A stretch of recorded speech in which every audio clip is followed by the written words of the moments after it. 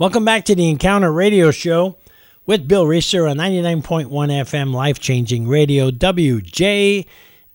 So grateful for your support. Thank you for tuning in and listening, no matter where you are. Wanted to let you know that this coming Friday, September 22nd, is going to be the fall kickoff and relaunch of Encounter and our live in-person services back at Church of the Savior at 1301 Brandon Road. Free dinner at 5:30, service at 6:30. I don't want you to miss it. Hope you show up. Hope we pack out the house. God's going to do an unbelievable thing. We're going to be picking up our series on identity, and I hope to see you all there. For more information about Encounter, please email me. Let me know how I can pray for you at bill@thehopeencounter.org, or just go to our website, thehopeencounter.org, for more information about how you can support the ministry of Encounter. About a year or so ago, I did a men's retreat, and I preached this message several times in different places, and it was at an Encounter, and God gave me a message. I'm always speaking about, do you want to get well? That's typically the first message of the year on Anchor One. Decide to get well from my problems and brokenness, and realize that I do a terrible job at playing God. And most of us wreck our lives. We don't know how we do it. We don't intend to do it, but before you know it, there's tons of people in the body of Christ, outside the body of Christ, simply they don't want to get well. And the people in the church, pastors, myself, counselors, are always telling people what they need to do to get well. So I'm sort of going to do a reverse psychology message. And the message is, don't get well. If you don't want to get well, these are things that you should never do in your life. And if you don't do them, you're not going to get well. So if your whole goal in life is to not get well, then don't do these things that I'm going to tell you to do.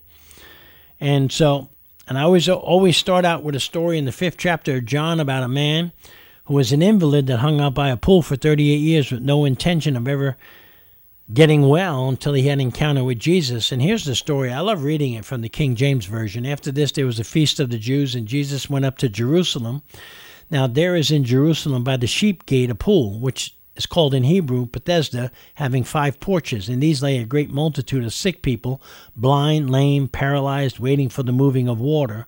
For an angel went down at a certain time into the pool and stirred up the water. Then whoever stepped in first after the stirring of the water was made well of whatever disease he had. Now a certain man was there who had an infirmity 38 years. When Jesus saw him lying there and knew that he had already been in that condition, don't miss that, he saw him and knew that he had been in that condition a long time, he said to him, "Do you want to be made well?" I used to think that's really, really dumb. And I've worked many years with all types of people, and I've discovered it's not really dumb. A lot of people know they're sick. They know they have a problem. They know they can get better. And they don't want to get well, whatever the issue may be. Pride, codependency, image management, self-sufficiency. The mindset is, I'm okay. I'm fine. Nobody's going to know that I struggle with this. And, that's it.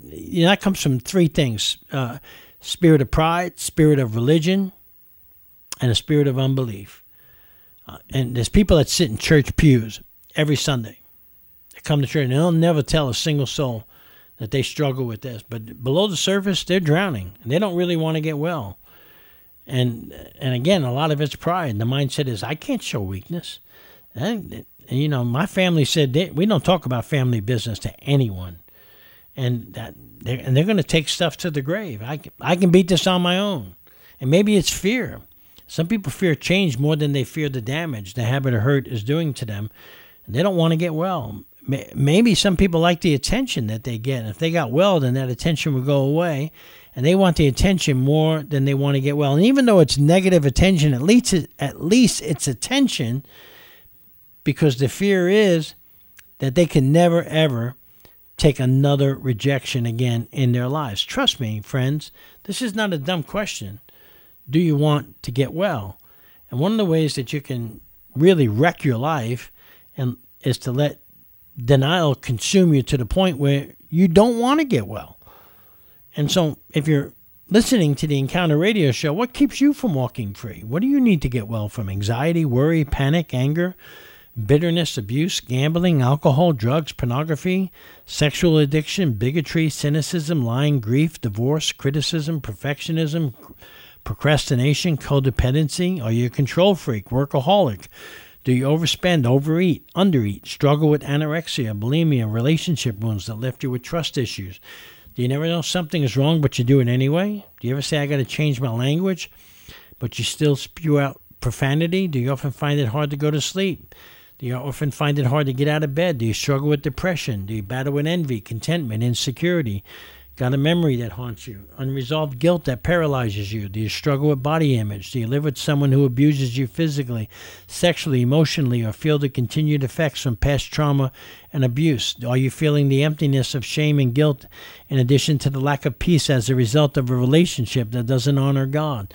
Do you love someone struggling with destructive behaviors such as pornography, drugs, or alcohol? Do you struggle with codependent behaviors like enabling, people-pleasing, and finding yourself in relational conflict in all or most of your relationships? Are you in a relationship with an irrational, codependent control freak that is demanding, self-centered, and narcissistic at best?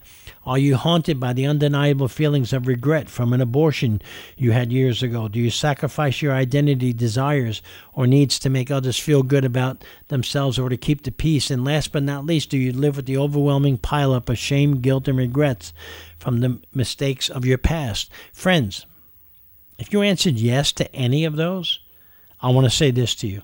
Welcome to the human race. We all need to get well in some way. I've needed to get well in so many areas in my life. Friends, life is tough. We live in an imperfect world where we've been hurt by others. We've hurt ourselves. We've hurt others. We've all made mistakes. And the truth is we all need to get well from the hurts in our lives that led to our strongholds, our addictions, our character defects, our compulsions, our distorted view of God. But one of the ways that so many people wreck their lives and they don't want to get well is they never address the hurts that lead to those bad strongholds and addictions. You see, unreconciled relationships are the root cause of every addiction. Unreconciled relationships with people, and mostly importantly, with God. And so here I am. Again, I'm going to do a little reverse psychology on you. I'm going to give you some best practices of people who don't get well, because these will really help this goal of wrecking your life and be a person who won't get well. So the first thing I want to encourage you to do when you start to get enslaved or consumed by something is never admit, if you don't want to get well, never admit that you have a problem. No matter what, never, ever, ever admit that you have a problem. Even though Jeremiah 3:13 says, only acknowledge your guilt. Don't do that. God says, admit that you've rebelled against the Lord your God. Yeah, don't do that. And committed adultery against him by worshiping idols, by trying to find some need out of something besides God himself. Keep doing that if you don't want to get well. What I want you to do is tell yourself you can quit at any time, even though you've never have before. But just make yourself think that. Then when everybody who loves you and cares for you starts to tell you that you have a problem, well, that's when you shut them out. Shut them up. Don't ever believe that those who care for you the most can be objective at all about your life, because obviously you know better. I mean, if 100 people who love you tell you that you have a problem, just tell yourself they're all wrong and you alone are the only right one, and never admit that you have a problem. So if you don't want to get well, that's exactly what you do. Suggestion number 2, if you don't want to get well, this is important. Always gratify your fleshly desires. When your body wants something, give in every single time. Even though Galatians 5:16, and it's important teaching, Paul says, so I say live by the Spirit. If you don't want to get well, don't do that. Don't live by the Spirit, which he says and you will not gratify the desires of the sinful, your fleshly nature. For the sinful nature desires what is contrary to the Spirit, and the Spirit what is contrary to the sinful nature. They are in conflict with each other, so that you not do what you want. In other words, for those of you that are believers, you've been spiritually born again. Therefore, the Spirit of God who lives inside of you can communicate with God, and God can lead you on the Spirit-filled, Spirit-led, Spirit-directed life. But there's going to be a war.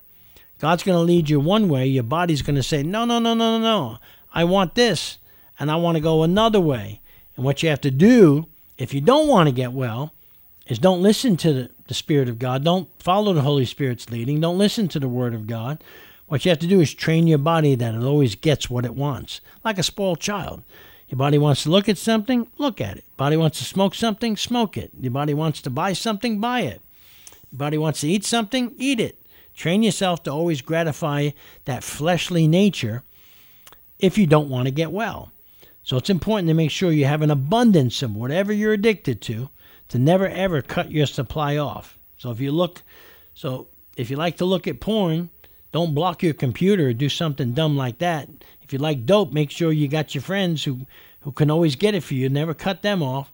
And don't you dare go hang out with other friends who are going to help you walk in a new direction. Again, it's reverse psychology.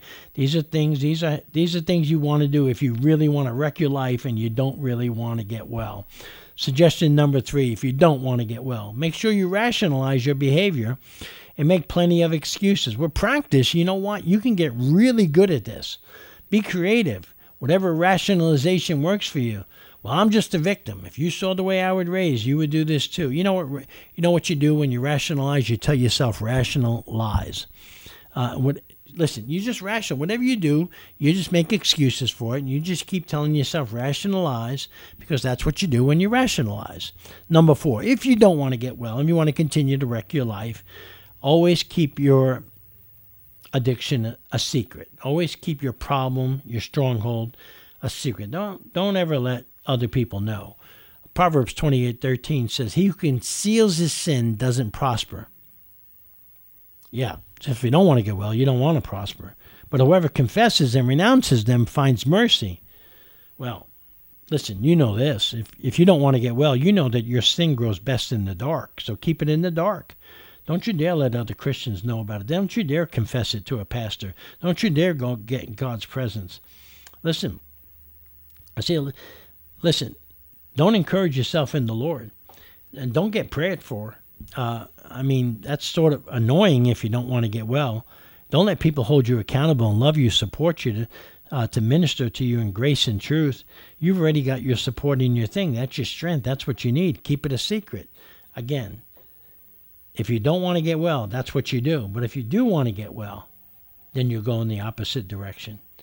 And you'll confess all your sins, where you'll find mercy and grace. If we confess our sins, he's faithful and just to forgive us our sins and cleanse us from all unrighteousness. Here's suggestion number 5, if you don't want to get well.